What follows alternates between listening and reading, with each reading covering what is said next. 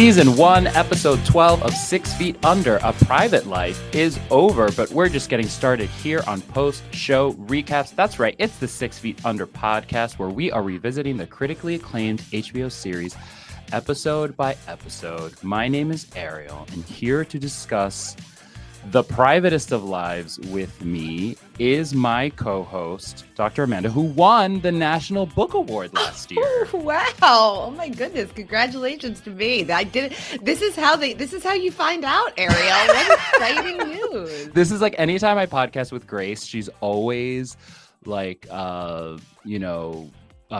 like surprising me on the podcast. Yes, with I've stuff heard that she this. claims that she's already told me, and I never believe it. So I'm used to it. Amazing that you've been keeping this secret from me for this whole year that I won the National I Book had to Award. wait till this episode. I couldn't reveal it ahead of time, even though it's been a whole year. Mm-hmm. I was trying to decide whether I should show up to this podcast as a Scientologist or a young Christian wife. That's why you look so that's why you have your buttons buttoned up to the very top today, like Ruth. I'm very proper, exactly. Yeah. Ruth is my fashion inspiration. I know how to breathe. Oh my goodness, such a great Ruth episode. What did you think of this? Was a big one, Ariel. This was a doozy. I left this episode feeling quite like I had been through an ordeal. Yeah, I don't smoke cigarettes, but after I finished this one, I was like, I think I might need one. Mm-hmm. I agree. Doozy, I think, is a great way of putting it. But the good news is that, like 6 Feet Under, like a lot of these episodes that we've watched, even the super heavy ones, which just one has a lot of heavy stuff, there are incredibly entertaining moments of levity and like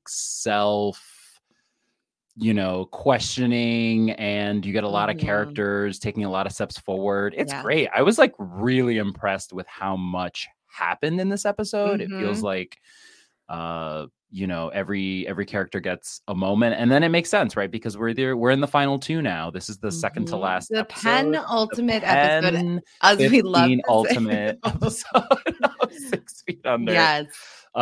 Season 1. So wow. Yeah. What about you? What'd you think?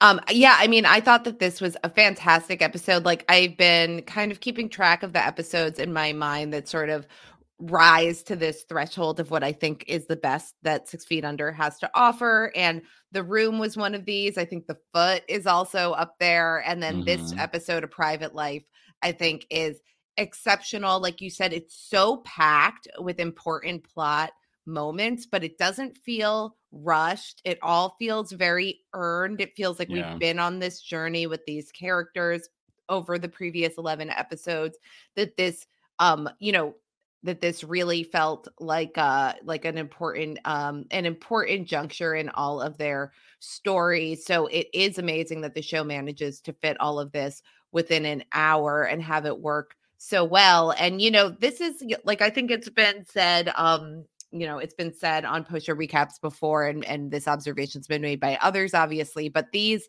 like penultimate episodes right before the season finale, I think, especially in the HBO prestige world, can tend to be really, really spectacular. So I think that this one really, really delivered.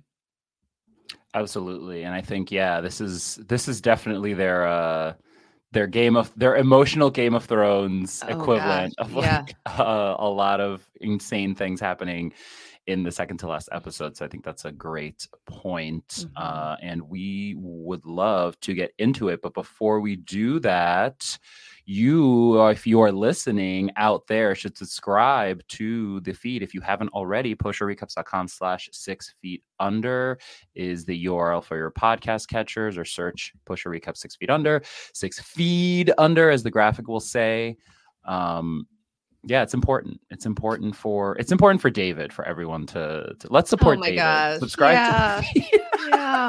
He needs all the help he can get. He really does. But sweet David has come a long way, and we're proud of him. So let's get into the quick plot recap, because we want to get into the good stuff, the nitty gritty. This episode, A Private Life, written by Kate Robin, directed by Rodrigo Garcia. This episode's death hits close to home for David for obvious reasons. Marcus Foster is the name of the victim. He is unfortunately killed in a horrific homophobic hate crime at just 23 years old. David reckons with his self-hatred through the beaten visage of Marcus Foster. He wants to be out, David does, but he struggles with the potential rejection he might deal with, that he's literally been dealing with the entire time we've known him, frankly. And especially after he experiences rejection from Rico, who is pretty disgusted with like that information, knowing his sexuality. And it's crazy because that's the first person that David decides to tell in this like quote unquote family. We'll get to that. The hypothetical rejection from his uptight mother, Ruth, sends him spiraling. But meanwhile, Ruth, speaking of, thinks that David is tense. As it says here, let me repeat that. Ruth thinks David is too tense. She knows he is gay, as we have as you and I have talked about this guessing game / she knows the information she's been told, just like David, right? The parallel between David and his dad that you'll talk about later. Ruth here has heard the information from someone else, but she really wants to hear it selfishly, but understandably from David himself. She doesn't know how to let him know that she accepts him regardless of his sexuality. She goes so far as to pick the brain of her coworker, Robbie. This is incredible. Amazing. On how he came out to his parents. His words strike right at her heart. He says, my mother was one of those women that never did anything but raise children. So if you came out quote unquote wrong, her whole life is a failure. When David finally does come out to her at the end of the episode, she's angry that it took him so long, as she takes it as an insult to her as a mother. But I think overall they have a sweet moment, but it's complicated. We'll get to it. Their relationship isn't the only one suffering, though. Oof. As Brenda calls it quits with Nate after he fails to see the massive step forward she took in her relationship with Billy by demanding her house key from him and, telling him that he's on his own. It gets worse, though, for Nate, even kind of outside of Brenda, when he is tricked into entering Billy's House of Horrors, framed as an art installation. We knew that he could put on an art installation at a gallery show, but this is his real Michelangelo. I know. If you thought that the Nate pissing on the wall was a triumph, wait until you see what he does next. Wait until you see the picture of Nate in this installation. Billy taunts Nate, as we're talking about, with photos of Claire, both Claire by herself and Billy with Claire, and obviously of Nate and Brenda having sex. At this point, that's so passé, like Billy sneaking into whatever room Brenda happens to be sleeping in, regardless of what city it's in, and just taking pictures. That's so blasé for Billy. Luckily, Billy, well, not luckily this part, but once Billy does procure a knife, Nate is able to calm him down by saying that his relationship with Brenda has ended and Billy is no longer threatened and no need to be so possessive. Brenda isn't so lucky when Billy shows up at her apartment having literally sliced, or I guess in Game of Thrones parlance, flayed the skin containing the tattoo off of his back, and then he wants to do the same to her, which is horrific and monstrous. Brenda is able to outmaneuver him, and he falls to the ground semi-unconscious, and she safely gets into the hospital, where she makes the very difficult but understandable decision to have him committed. Lastly, Claire, our wonderful girl Claire, is still taking care of Gabe, who has returned to school and must deal with, the whispers of his hospitalization in the hall. We know how high school can be. Claire, possibly the wisest Fisher, tells her guidance counselor that death and silence follow her around. She says burying someone is the most sensitive time in a person's life, so it's like my family. They're so careful. It's like they become invisible. So crazy, deep and depressing and profound. Her and Gabe admit their fears about their relationship, and but unlike the other Fishers, she gets a happy ending, possibly in more ways than one. Yes. Thank you, Jess. They're children, Jess. They're children. They're children, but they're informed children. At least Claire is, probably not Gabe. So where should we start? I feel like it's a lot of David and Ruth, but I kind of want to save that. Yeah, let's save that. Let's talk about what happens with Brenda and Billy in this episode. Yeah. So, Brenda is trying, certainly early on the episode, she's doing like her version of a step forward, right? Like similarly to David, who takes steps forward, and even Claire and Ruth in different ways. Brenda, decides that this is too much with the, she shows him shows Billy the pictures that he took in Vegas. And she's like, okay, you've crossed the line. So you need to give me your key. And Billy he's having like a pretty negative reaction to this. Yeah. Yeah. Like what Brenda's doing is she's trying to draw some boundaries here. And it's like in the kind of, like you said, it's a step forward, but maybe it's it's not clear whether it's enough at this point. She wants to have her key back. She doesn't want him coming in. She's like pointing out that this was like a line that he crossed in following them to Vegas.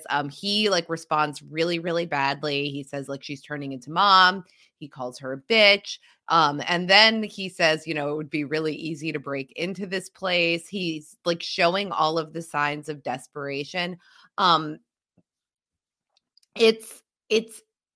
think that, Billy is such a kind of, he's presented as so scary and like, we don't know what he's capable of. I do want to point out that like, this is not what people with bipolar disorder by and large are like. Like, obviously there are aspects of Billy's presentation that are consistent with bipolar disorder. It is important to stay on your medication. People can get paranoid and possessive and all of those things, but I don't like the way that Billy is like very, very dangerous. And like Nate calls him a psycho. Like, I just don't want to give the impression that this is a this could be a person with bipolar disorder, but this is like this kind of like violent and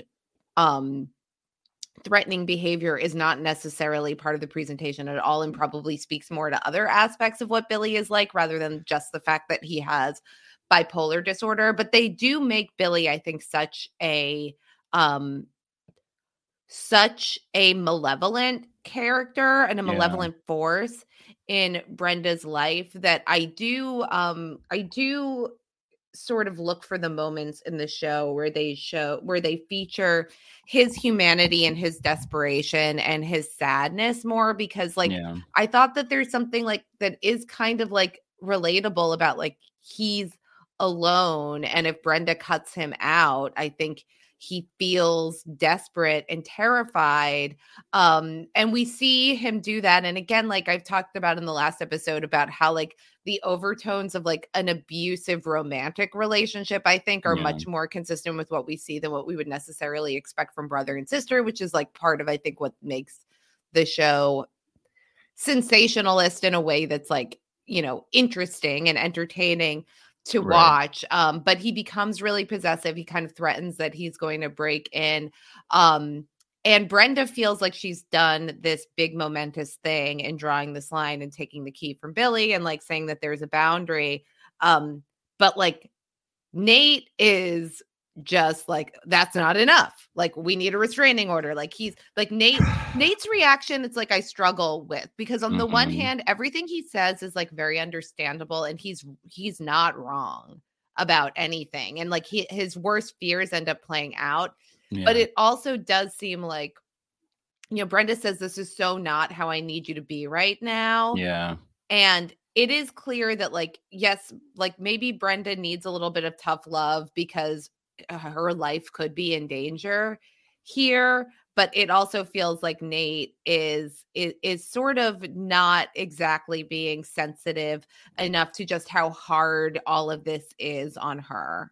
Yeah, no, I completely agree with all of that. I mean, first to the Billy point, I do think even for me, someone who isn't, an expert in brain things like you are, like it seems like some of the stuff is I think today we would call it pretty like irresponsible, some of the representations that we get from Billy. But to your point, also ultimately, like it is about entertainment. But I think the malevolence that you're talking about is like the big thing that just feels it feels very fictional. Like we need this person to be this force in this story. So there's a fine line that they're trying to walk there that I don't think they do always. Like I would love somebody to even just point out and say like, well, this is not because Billy is bipolar. Yeah, like, yes, he is bipolar and he should take his medicine, but this is not just because he's bipolar. This is also because of something. Like this is criminality is a different thing. Right. Like we can't account for like every single instance of what has ever happened in the world, but like we can look at what is statistically and it tends to be realistic as far as what happens in these situations. And it does seem like there's always the personality component, regardless of whether someone has been, diagnosed with something or not.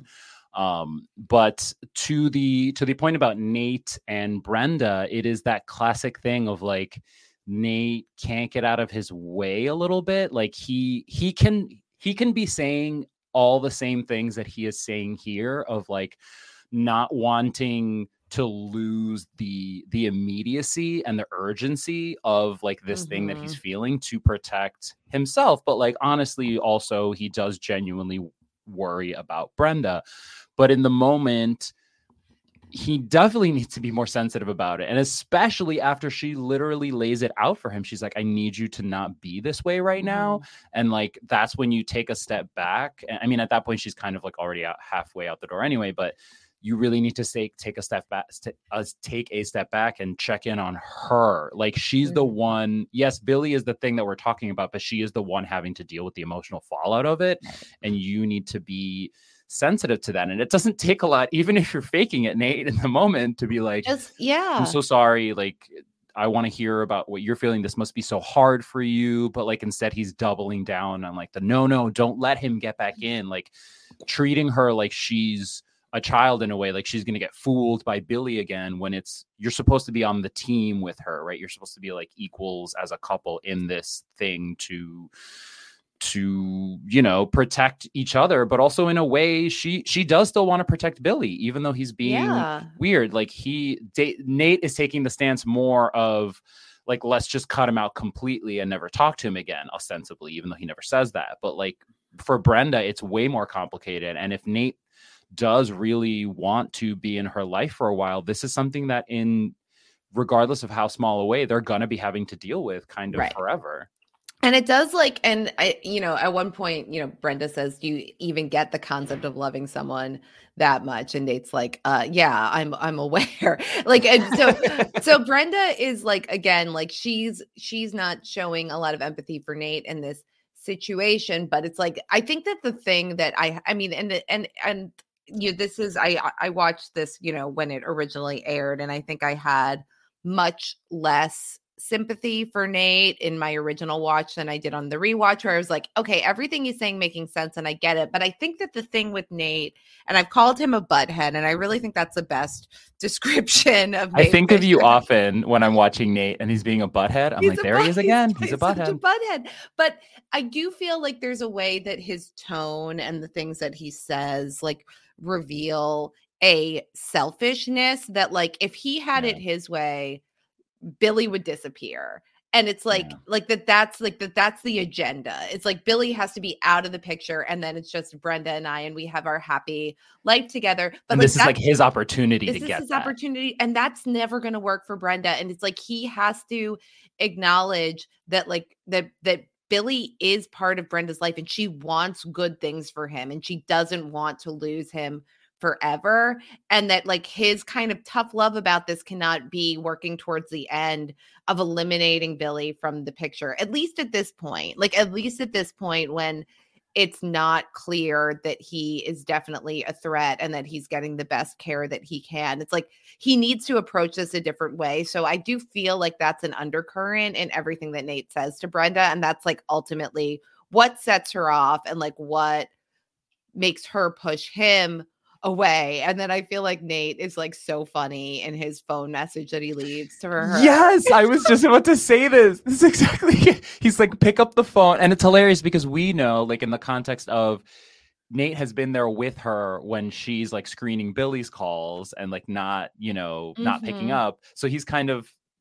reacting to that in a way. And he says, pick up the phone. I'm sorry I pissed you off. Yeah. And I just wrote in all caps, not an apology. No, it's like, I'm sorry I pissed you off. I know you're under a lot of pressure, but so am I. Let's talk about it. Let's talk about how my experience with Billy is equal to your experience and just as important.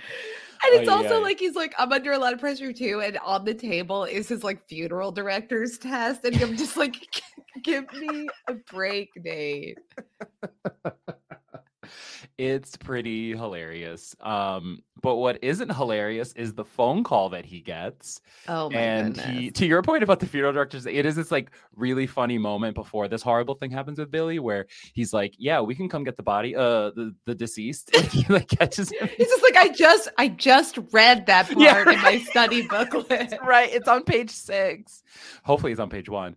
And then I guess Billy, changed his voice. I don't know. Who knows? We don't hear that part of it, but someone calls and Nate goes to what I called the effed up Museum of Sexual Memories. Oh my goodness. It's just like our horrible literal nightmare fuel. And it's just, going through the season, basically, like when Billy was with Claire, and then the very private and not at all consent given to take the photo of Nate literally having sex with Brenda. And this also speaks to, though, that this is not just bipolar disorder. This is not somebody doing something impulsive in the heat of an episode. Like, he has been gathering these like he's been building to like we said, oh, he's what is he doing with Claire? Why is he taking these pictures?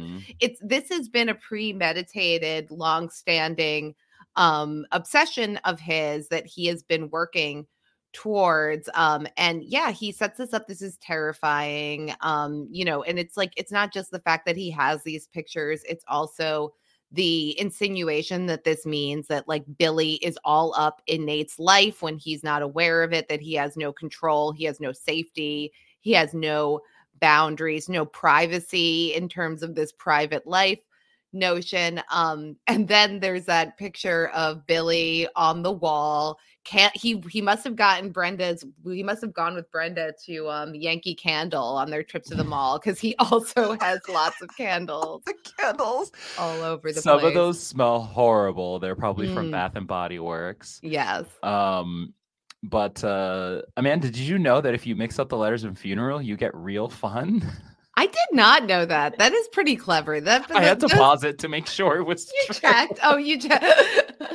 Should we stop down on the podcast right now so that our listen? In my defense, I didn't have to write it down. I was able to do the mental gymnastics to move the letters around. Well, we're not as gifted as the Chenoweths are, Ariel. So yeah, clearly nobody's giving us scholarships to Yale. I don't have the eye that Billy seems to have. But yeah, he lays himself on this bed, like making it seem like he has taken his own life, and then it says you did this to yourself 2001, like, and he has all the other dates on but it's like the question I think is like, at this point you're like, is this Billy's funeral or is this Nate's funeral? Yeah, right. Like, you've come. This felt very like Dexter, the show Dexter, like with Michael C. Hall, who plays David.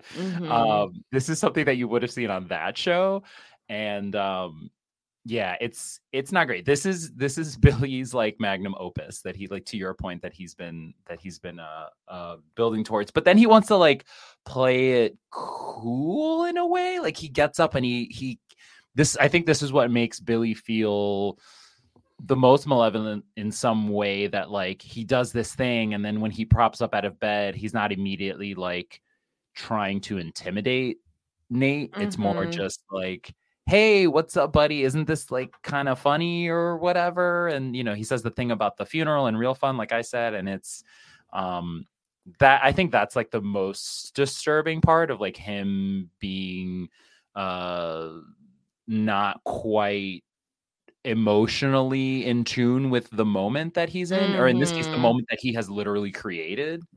Yeah, it's this I mean, it's a sense of danger where he's unpredictable. It's like it seems really scary and then he's acting more jovial, and I think and he's holding the box cutter at some point, and then Nate is acutely aware that he just needs to get out of this situation. We also find out that the bomb that we learned about a few episodes ago was intended for Brenda's then boyfriend Trevor.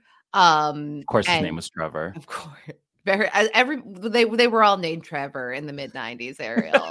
They all were. It was a time you had to be there. You had to be there. You had to know all the Trevors that were going to Yale. So, Nate says, "Oh, what is it? Brenda's not allowed to love anyone as much as you." And Billy says, "Not able. She's not able to love anyone as much as me." And Nate finally extracts himself from the situation by telling Billy that they broke up, and that, and kind of that immediately sort of disarms Billy, and Nate uses that as an opportunity to get out of there. But he's like, anyway, I have to go. Great catching up. Nice artwork. See you around. Good luck with your next It's been real. It's been fun, but it hasn't been real fun. I have to get to a real fun. I mean, a funeral. Oh gosh. Billy. And then, Nate, of course, goes to talk to Brenda about it, even though she, hadn't been wanting to talk to him before that. But obviously these are extreme circumstances. And he asks her about Trevor. And this is like him being, his words and his tone are not unkind, but this is a little bit of him being a butthead again. Like, he's like, "Oh, why didn't you tell me about him?" Like, "Oh, I'm sorry that I didn't get into like the 50th footnote in that horrible time in my life." And like all these things that happened. But again, it's like, she's not okay. And like, I think his intentions are good. And he's not necessarily getting at the wrong thing, but he's not saying it right. Like he says, do you want to see someone? And she's like, well, now I'm crazy. And he's like, well, and then she pushes him away, and then he's like, fine, go to sleep then. And he storms out. Like, it just feels very much like his agenda is like to get Billy out of the picture, to have Brenda back on to have him and Brenda get back together. And it's like, for her, this isn't about her relationship with Nate right now, even though I think that's hard for Nate to take. It's like, this is her life and death. This is her brother's life and death. This is like one of the most important relationships that she's had. And it does feel like Nate is kind of failing to recognize that moment. But I think he's doing it out of, genuine terror. He's not used to dealing with people like Billy. And I think he has every right to be afraid. Yeah, and I think he's, and obviously he's, in the way that he's cared for himself, he now sees, I think, in a different way what Billy is capable of, and that, of course, is just making him more concerned for Brenda. But Brenda this was to me like very reminiscent of a kind of depression that I have been familiar with, of just like this really harrowing thing has happened, and I just want to go to sleep. Like, I need I need my body to literally shut well, maybe not shut down, but like, temporarily shut off. And like this reset, and that to me felt like so human, and so just like speaking to how overwhelmed she is with all these emotions. And obviously it's triggering historically, and all these things are kind of, history is seemingly repeating itself for her, which is really scary to think about. And then also she has moved past it. Perhaps she thought she had, and now everything is just so messy, and she literally is can't breathe in a way, you know, like, and she can't take care of Nate right now. And so it's like Nate's there to take care of her. Exactly. He's not doing that, and she can't make him feel better about it. So like, I do feel like this is, that it's not terrible, but Nate's not really reading the room. And then like I love the conversation that Nate has with Ruth where, you know, when they're doing the dishes and he's like, I finally find a woman I'm ready to commit to, and she makes it impossible. And Ruth's like, do you think that that's a coincidence? Ruth just being savage with the commentary. I love it. Yeah, and so while she's tasting the sauce, she's like, I need more garlic. I love how the dinner agenda is always like later in this episode, she's like, and by the way, we're having veal. We're having veal. Yeah, she works for Big Dinner. She will not let the dinner the big dinner agenda. Except for when she got the call that Nate Sr. was dead. Every other time dinner comes first. Right. Listen, sometimes it's just too extreme and she has to throw the dinner on the ground at that point. But Nate blames Ruth for like his problems with women. You know, she tells him like, oh, you've never been interested in the women that are attainable. You always like pursue these kinds of relationships. And fascinated with the ones, who couldn't. And then, but whose fault is that, Mom? He says, oh my goodness. That's not great. You know, I hesitate to even say the phrase to his credit. It's more like to the fact that he's still human. Like, this is a very human response of like, don't call me out on my shit. Like, how dare you? I'm gonna like throw it back at you. And especially with a parent, like we all know in our own way, like how emotionally complicated and confusing that can be when you're trying to have like a linear conversation with a parent or family member, and there's just all these other things taking you off the path and distracting you, and then you have an emotional reaction like he did in that moment.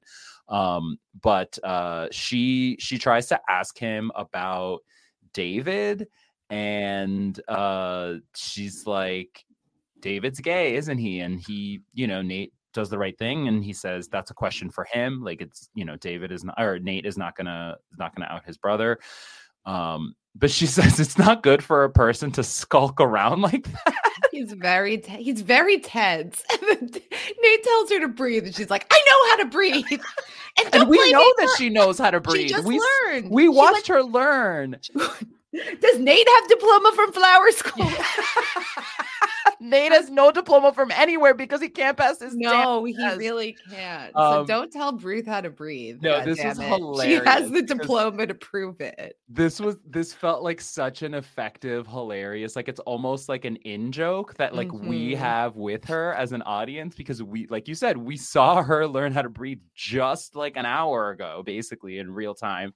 And it's like, no, that's a sore subject. How dare it? And it's very interesting because I think there are a lot of ways in which Ruth is a child coming out, or like coming out of a certain childlike part of her life, and she's becoming aware of herself, learning new things at the age of 52 years old. And that's so beautiful. We genuinely learning about flowers at the ripe old age. But there's a really funny and realistic component to that of like the way children, like, I just, you know, they don't like when you repeat things to them. They don't like when you're telling them something that they already know, because they're always fighting what like they perceive your image is of them, like that they're lesser. So the way that she very quickly is like, I know how to breathe. It's like, Ruth, you're getting so big.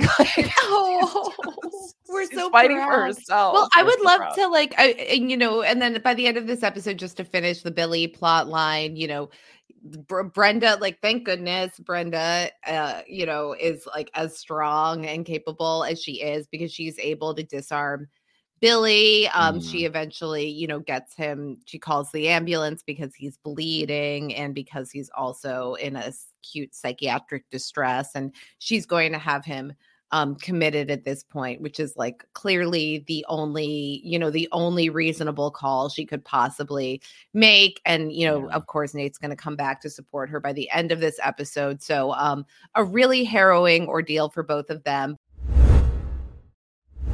But to get back to like Ruth and to bring it into David's storyline, I really felt very touched in this episode about, like, I think that part of this story, the message of this episode, starting with the funeral at the center of it, and with David's story, it's like, and even with Robbie's story, I feel like part of this is that, you know, the message is that like parents are probably like more capable of accepting and like growing like than their adult children might give them credit for. Yeah. And we can talk about like how, I mean, I think that my favorite scene of this episode is when David comes out to Ruth. And I thought that scene was so beautiful and touching and so funny. Like, it's so funny, her reaction to immediately be so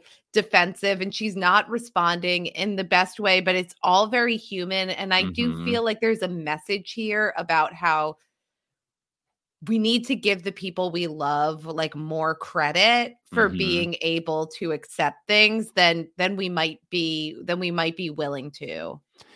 Yeah, no, I think that scene was very, very touching, very human. Like you said, I totally agree. I think, I have some personal experience with this kind of thing. So it's always like you have the version in your head, like you do with anything, but particularly in this very emotionally heightened situation, you have the different ways that it's going to play out possibly in your head, the different iterations of what you consider are possible. And it never quite lines up because the other person is a complete human being separate from you and has their own reality and is going to have their own, either positive or negative or neutral or whatever response. And I think your point of like Ruth's response being in some ways really hilarious, in some ways warm, in some ways like slightly I was gonna say, no, attacking is too severe a word, like slightly confrontational. Yes, definitely confrontational. But in a way, like I think ultimately, because I think normally with Ruth, there are a lot of confrontations, quote unquote, that end very suddenly. Like she says something, like I know how to breathe or whatever, and then very quickly she walks away or the conversation just kind of dies. And in this moment, when she says like these confrontational things, they're still sitting with it. They're still like talking to each other and she's asking the question. She's not just like making a statement.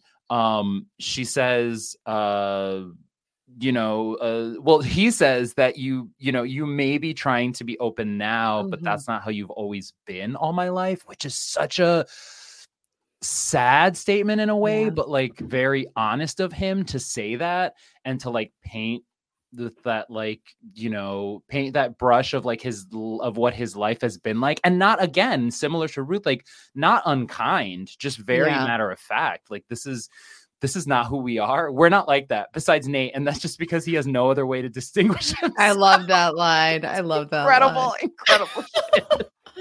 No, this show like really gets its characters, I think, and that's like why these lines could be like so funny and also so heartwarming. Yeah, I mean, this whole conversation, and it's like I was so proud of both of them because like there's a earlier scene where they're like having dinner together and and they're both kind of dancing around this, and Ruth is like, so what do you know about the funeral? Like, how did he die? And David's like, well, didn't you read the paper? And then she's like, are you going out to, like, it's like they're both like, they're having like a repression off. Like they're both trying. And then she says to him, she's like, yeah, but I thought you might know more about it, which is like so accusatory. Yes. And we know what she's getting at, but it's like a little bit too... there's a little bit too much edge to that statement that is not, it's not just accusatory. Like there's a way to say that. It'd be like, well, I thought you might know more about that. Like, there's a friendly version of that, but this is very much like, I know the truth and you're doing something like wrong by not telling me. And you can see why David would be on the back foot about this, because it's like it's almost like Ruth has been, and this comes out like Ruth has been demanding that he come clean about something, and like, and that it's like it's that it's her right to know this, and she's demanding that he share this with her in a way that's like it's his to tell when he's comfortable with it in the way he wants to share it.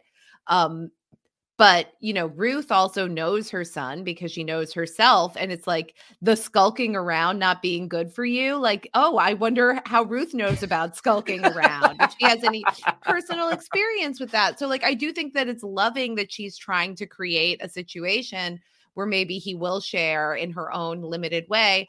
And then they have this conversation, which I thought was so touching, about like loving parts of somebody, and like you don't get to choose which part of somebody you love, like which parts are her son. And David says, I know you love the part of me that's your son, but you don't know me very well, which I think is true, but maybe less true than David appreciates. Like, I think that she probably does know him a little bit better than he's aware of.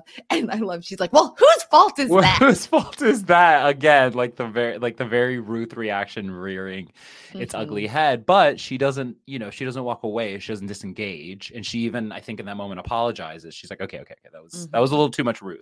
Let's bring it back down. And he says, this is like gut wrenching, in reference to like the way that she looks at him, that part of him, like you're willing to look at something horrible, like a corpse, something that you have to look at, have to love. And she says, you don't revolt me. I don't choose what part of you to love, like some kind of chicken. I love this line. I think this is so funny and so unexpected. Like it's like, okay, like I love like the breast meat and the drumstick. But I hate the liver. Like, right. I don't know. The giblets. Ugh, I have to look at the giblets now. But it is sweet, because I do think Ruth is saying, I love you. I love all of you. This isn't horrible. But then the other thing, which I think is hard for David, and this is very much ties back to the theme of this episode, is I don't speak to this from any, personal experience with this, but I feel like in these stories we see this combination of, I'm not personally comfortable with this thing about you, and also because I'm not comfortable with it, and also because I understand these other things about the world, I'm also afraid for you. And it's like this combination of personal discomfort and concern, and I think that they get conflated and they get like used in different ways. And it's like, and this is what Ruth says now, like, I just don't know how to take care of you anymore, given this part of your life. Yeah, this is heavy. I think for sure what you said, you've hit the nail on the head as far as like, it is a very, very specific, nuanced, complicated, emotional reality to kind of have to negotiate, even just within the confines of this conversation, let alone their relationship going forward. And like the idea of you like transmitting this message, which you have been trying in some way. I mean, arguably David was never trying, but I think he was trying in his own way, certainly more recently, to come out, and then for it to finally happen. And then it's like, you don't know how it's going to be met. And it is deeply, deeply uncomfortable, I think.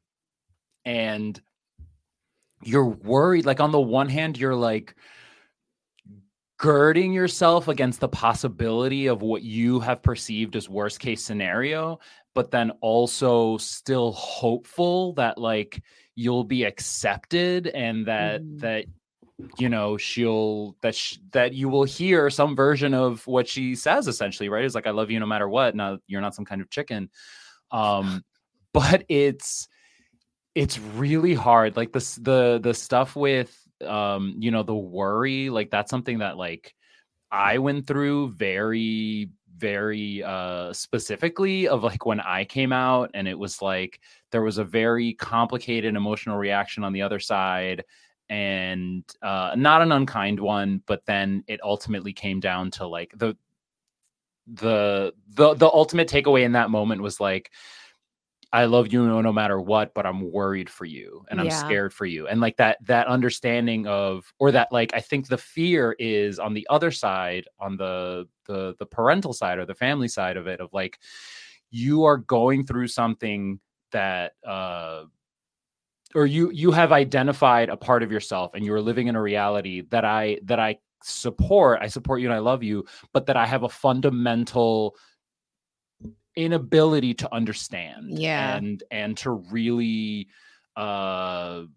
appreciate the complications of, and especially when you're talking about like this older generation of like Ruth and certain people, and Robbie also in a way like is touching on this of like, we don't talk about these things. It's like what Rico said. We don't talk about these things. Those things occur in private. And for you to bring it into a conversation, let alone into like the forefront of your personality, is somehow an affront to this system that we have built.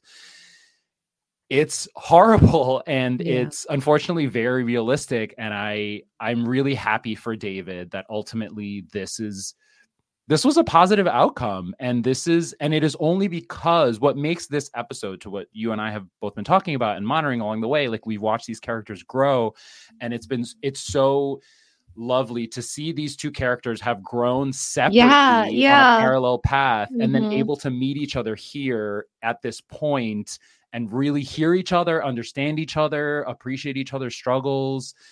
It was messy, like we said, but like it was great. And the line that they leave it of like, he says, "You have to let me take care of myself," and she says, "But do you? I'm afraid that you don't." And that's so harrowing and like honest. And like, I'm not a mother, but I can only imagine how that extends of like, no matter what you're telling me, all I want is the best for you. And I want you at all times to be safe. Yeah. She says it was so much easier when you were little and I could always make you feel better. And that's, and this is something, I mean, like at now being a parent and watching this, and like, I do have this like extra layer of empathy for Ruth, because like, obviously my kids are not, in this stage of life yet. Like there's still the little kids that Ruth can comfort, but it's like, that's, I do have fear for when they get to a point where I have to let them fully take care of themselves. And what do you do when she recognizes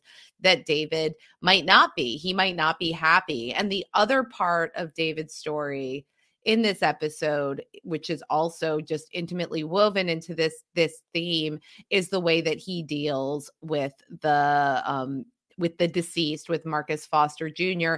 and that internalized self-loathing that he comes to represent for David. And I'll, mention that in 2001, this was just a few years after the Matthew Shepard murder.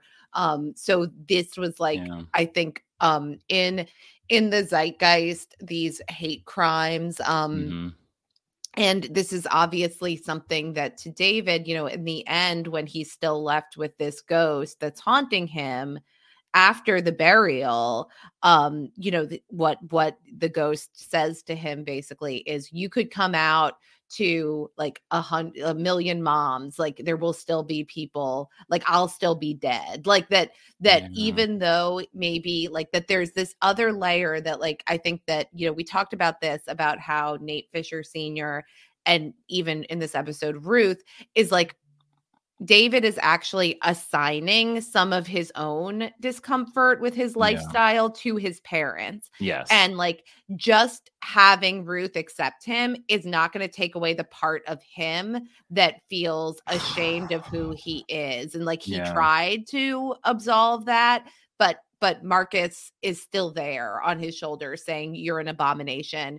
You're going to hell." Because he believes that. Like, and he shares that even with Keith. It's like, you're a good person, but I still feel like this is not what I want to be. I want to be someone else.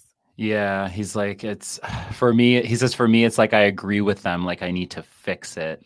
And he even says, "I feel like my father would hate me if he knew." And Keith asked like the most relevant question, was like, "But didn't you say that he did know?" And David like still can't really reconcile that with his reality. Like he's still living in the like closeted world as far as his relationship with his dad that he was in for like his entire life. And the part that you're talking about at the end where he's talking to this ghost that is haunting him, that I agree is mostly just like himself reflecting back at him. Like I always think like the Nathaniel Sr. is like my big exception of like, I think that's in a way like the other side, quote unquote, making trying to like, you know, make a connection or send a message. For the most part, all these other characters always seem very much to be like reflecting what these people are, or either their worst fears or, you know, their worries, whatever. This is horrible to hear him say, you know, no matter what happens, there will always be more people who hate us than love us. Like that is the absolute worst fear, you know, for a lot of people. And to see him, like, I will get to the hopeful note in a second that I think is the most important takeaway for me, but like to see him just collapse on the floor at the end and like turn to something that he very genuinely, even though in that case with the church, he has a different kind of complicated relationship when it comes to his sexuality. I think for sure it is something that he genuinely, you know, seeks solace in and like gets some form of you know, of love and acceptance that he doesn't feel for himself, that he feels like God might grant him. But I think the important part to remember is what he says to Ruth when she asks him about, is he taking care of himself? And she says, but do you? And he says, I do. And then he changes it to, I will. Like there's a new beginning there. There's like a new beginning. Yes. So he's taking steps. Yeah. Again, like with David, I do think it's like, again, that like confluence of like, he's not comfortable with himself. And he also sees that there are real threats in the world because other people aren't comfortable with his lifestyle. But like some of it is like Keith says, he's like, you could be the guy in church with a baby on your knee, but you decided to go to the homophobic church instead of the town. Like, it's like, he could have more and he's the one who's holding himself back. And like, it's not to say that the threats that he recognizes aren't real, but it is to say that like he's choosing to live in that world. He's choosing to agree with them, like, you know, agree with the people who are protesting at the funeral. But good for David slinging some punches at that a-hole. And similarly, in his conversation with Rico, he won't be silenced. He said, I'm still a man. Like, you don't get to decide that I'm not a man just because I don't fit whatever nonsensical, patriarchal, repressed version that you had in your family. This was a tough look for Rico. I know. I want to say I was like so high on Rico. And then I was like, even at the beginning of this episode, I was like, oh, he's such a good daddy. Like, he's so cute. And then I was like, oh, Rico's canceled. Oh, you had a good run. Now that we're mentioning Rico, though, in the beginning, I do just briefly want to shout out Vanessa, who, you know, she has brought the baby over and, you know, she understands that it certainly seems like it's way more important to Rico for them to be the baby than it is for Vanessa. She could, like, you know, care less one way or the other. But I laughed so hard when David like doesn't want to come see the baby. Yeah. And Vanessa's like, I please, David, come see the baby. Just come take. She says, come take one look at him. Like, he won't. He doesn't. It's like, not only will he not hold the baby, like he doesn't even come within like 12 feet of the baby. Please. He's just like so over his bullshit. She sees through him immediately. So just look at the baby. Oh, I love Vanessa. But yeah, Rico pre-canceled. Rico's canceled. I'm sorry. We're putting him on the list. No, but I take back everything I said about making partner. Yeah. We cannot have this homophobic person. I'm out. I need to see the Notes app apology from Rico. Right. I don't want to hear just, I'm sorry that I made you feel shitty or whatever it is. I have to say though, Ruth and Robbie, I think, are probably my new favorite pairing. Like, they were hilarious together. Like, I love how when Robbie tells Ruth that like, I don't keep he's like, I don't ask you intimate details about your sexual life, even though it's on full display in the workplace. Full display. I was like, yes, Robbie, get her. It's like you literally have a workplace of 3 and 66% of your workforce is engaged in like a sexual or at least emotional tryst, and you're just like the other 33% over here trying to get your flowers arranged, being punished for not, in a way, right? Being punished for not having the interest of Nikolai. Right. Like he has exactly. Not, he doesn't do the flower arranging.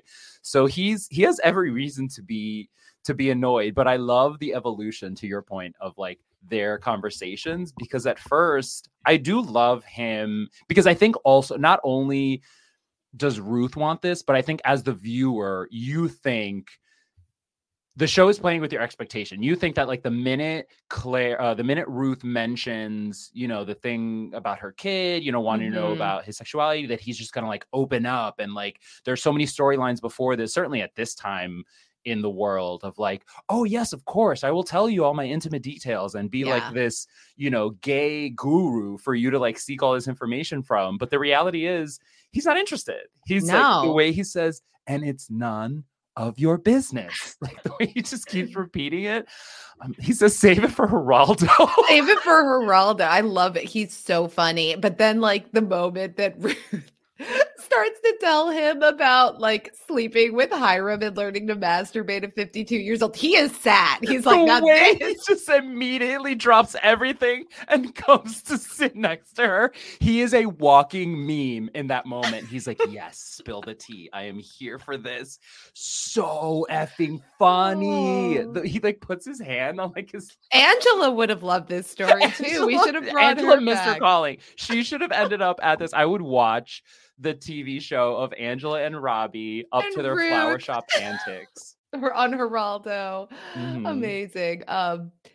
Yeah, but this was, I thought that this was a really, really funny, cute exchange here between the two of them. And like, I look forward to more Robbie on the show. Yeah. And like, he finally, like you said, he finally does open up, and like the sad truth that's revealed of like, he never came out to his, I think he calls her Cookie or Sweetie. He's like, because I never did Cupcake. That's what he says. Yeah. A child knows what his parents need him to be. That is so deep and true and awful to hear, like that you would think that. I mean, I think in some cases for sure there's a way in which that's true, but also to your point that you said before so beautifully, like you have to give your parents a chance. They might fall flat. They might be really disappointing. They might be horrible. They might be the worst version of themselves that you suspect them to be, but you have to give them a chance, because everything else is just speculation. And to be clear, this is way easier said than done. And I know that from personal experience.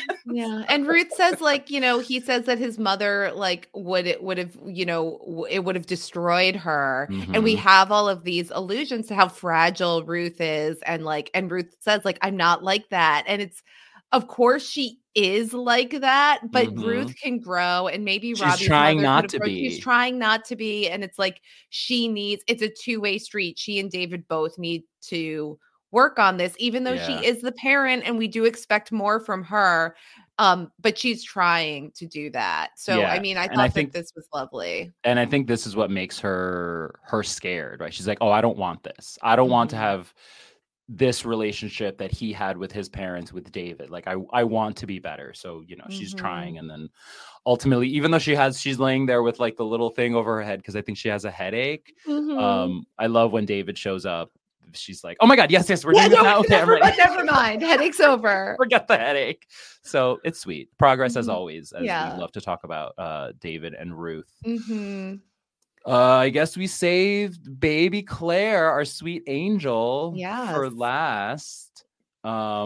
She's still in Gabe Town. She's deep in it with Gabe. Like I love this from Claire early in the episode when they show up at school and Gabe's worried about what people are going to think about him, and she's like, everyone's too obsessed with themselves to worry about anyone else, which is so true. She's so wise. She is so wise. And then she's also similarly, she's like, on the other hand, who cares? Everyone is like so worried about what everybody else thinks of them all the time. And to your point, it's like no one actually cares. In some cases they do, but you shouldn't waste your time. And I love when they're walking away from the tree, you see her like you hear her off camera yell to someone, what are you staring at? Yeah. she's oh my gosh. What a good, best girlfriend ever, really. I think that the big scenes for Claire in this episode were with her counselor, who I think is like really good. I'm glad, like, I think she has a good counselor. I was very impressed, like, with somebody who's been trained in therapy and counseling. I always like to see somebody do like a decent job of it, and working with adolescents is really hard. But Claire has this like really wonderful scene where she does like this is after, I don't even remember the counselor's name, but this is like after he's seen her with Gabe and she's lied about whether she's dating anyone, and he wants to know why she kept that a secret. And she says, like, I think he's like an extreme version of me, but what he's going through is so much more. But she understands what it's like to have a shadow over her all the time. And like when he asks what it is, she says it's death and silence. And this is like reminded me so much of like the conversation that Ruth has with Angela in 2 episodes ago about how she's never worked in a funeral home that was so sad, and that it's like not just the death of it all, it's also this like repression in the Fisher household. And when the counselor asks about the silence, she says she thinks it's sadness or fear. My family is so careful that they become invisible. And we've talked before. It's so profound. It's like I think she's really hitting on, like, this is why I was like, oh, this is such a good therapy. Like, I was like, oh my gosh, like send this, because like he's getting her to identify the thing, and she doesn't want to talk about this. Like, he's kind of like very gently guided her towards having this conversation. So I think he did just a brilliant job. But like, we've pointed out before that like Ruth and David share much more similarity than like Claire and Nate, who are a little bit more like outwardly expressive, but still like that belies a sense of kind of keeping the important stuff hidden and buried. And Claire like basically gives voice to that better than I ever had. She says, I talk so much shit all the time, but that's just another way to not say whatever. And, and he says not to say what and then she tells him that she's like afraid that Gabe OD'd on purpose, and of course like that means it could happen again. And she says, like, I know that I can't save him. I've been to all the websites. This is so sweet. She's like she's using all her resources. She's really trying to like get as much information as possible, and like what is actually feasible for her to accomplish here. And it's so, I mean, this is like that she's afraid of Gabe disappearing. Nate pointed out, maybe this is about Dad. When you're always around death, it's hard to get close to anybody because death is always looming.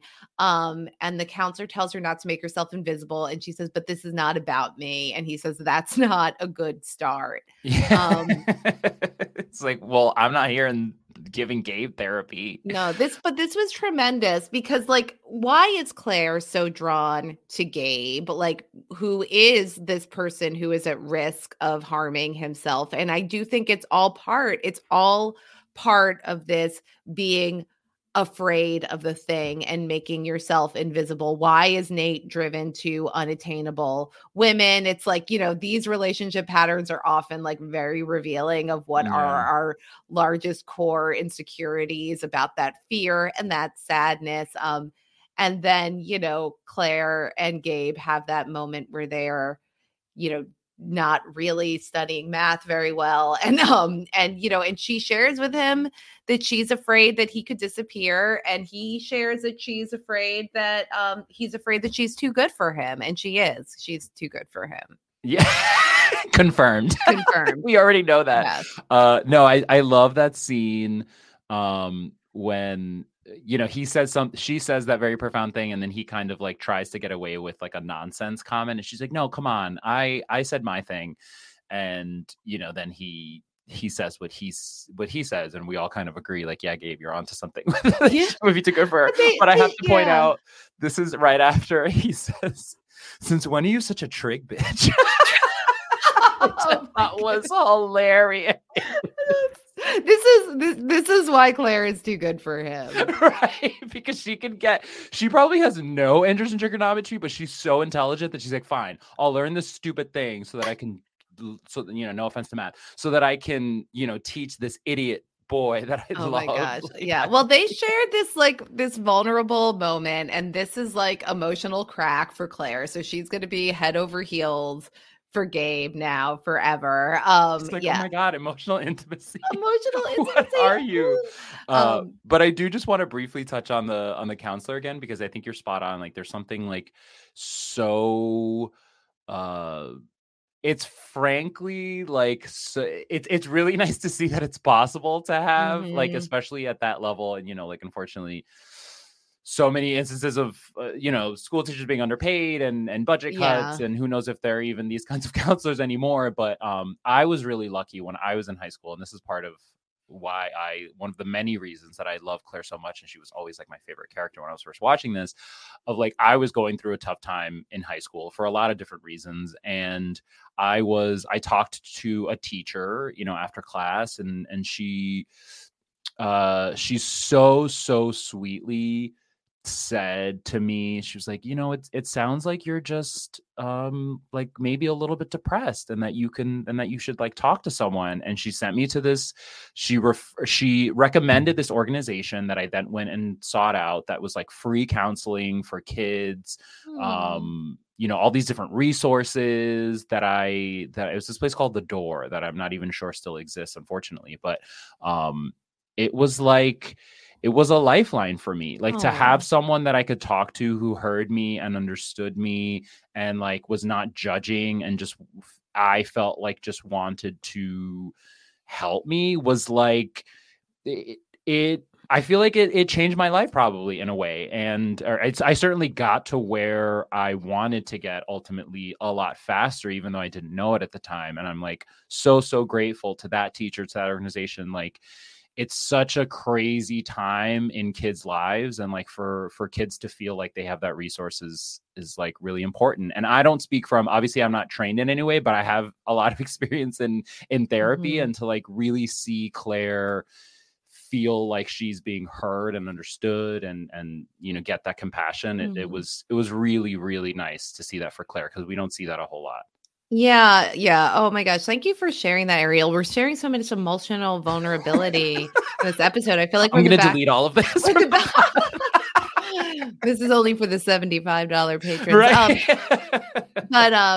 Yeah, no, the counselor does a good job of being very gentle and validating, but also like pushing a little bit for Claire to actually go to make the realizations that she needs to make. So I thought that it was like brilliant, masterful work. Just like we always do here on the 6 Feet Under recap. We don't always, but we're like Ruth and David. We're always trying. We're always trying. Oh my gosh. Am I Ruth trying. And you're David? Ariel? Oh God. No, I didn't even mean it like that. But I mean, I guess, but I meant more like Nate is never trying. Like Nate is so like blissfully unaware of anything. And Claire is, I feel like in a way, there's a way that we both like identify with Claire more, but I think in our journey as podcasters, maybe we're more like David and Ruth. I don't know. Oh my goodness. Next Halloween. I'll be Ruth and you can be David. Okay. That sounds good. I look better in a suit anyway. Well, wear Ruth's flowers diploma. Is there anything else? I think we covered this episode. Wow, it's the finale of season 1 next week, Ariel. I'm so sad, but also I'm excited because I don't remember what the hell happens. It's going to be such a new experience for me. Just like rediscovering the smell of flowers. Where can people keep up with everything else that you're doing, Ariel? What do you have going on right now? I am so happy to be home right now and not be drinking in New Orleans. I am on Twitter at that other Ariel, always trying to retweet everything that I'm involved in. I'm covering movies every week with Grace, the aforementioned, on Pusher Recaps Theater. We cover new movies, not old movies. No offense to old movies, which I love. But we're trying to keep people informed of like what's up with the box office and the hits, and it's not all just Taylor Swift. There are other movies out there. I'm trying to think if there's anything else. I think that's mostly everything. There's some upcoming stuff, but what about you? I am talking with Grace every week about The Curse, having a great time doing that on post-show recaps. And as always, you can follow everything I have going on Twitter, where I am at Dr. Amanda R. And Ariel, you and I will be back in a few days to talk about 6 Feet Under, season 1, episode 13, the season 1 finale, which is called Knock Knock. Knock knock. Oh, I do just want to say very quickly, I looked up because I was like, Demas. I looked up the guidance counselor's name. I was like, why is Gabriel Demas' name coming up? Because his name is Gary Dietman. His name is Gary Dietman. No, I was in trying to remember his name. I remembered it being similar, and it kind of was. So shouts to Mr. Dietman. Mr. Dietman doing a great job. We'll be doing a great job when we recap this season finale. And until then, dear listeners, rest in peace.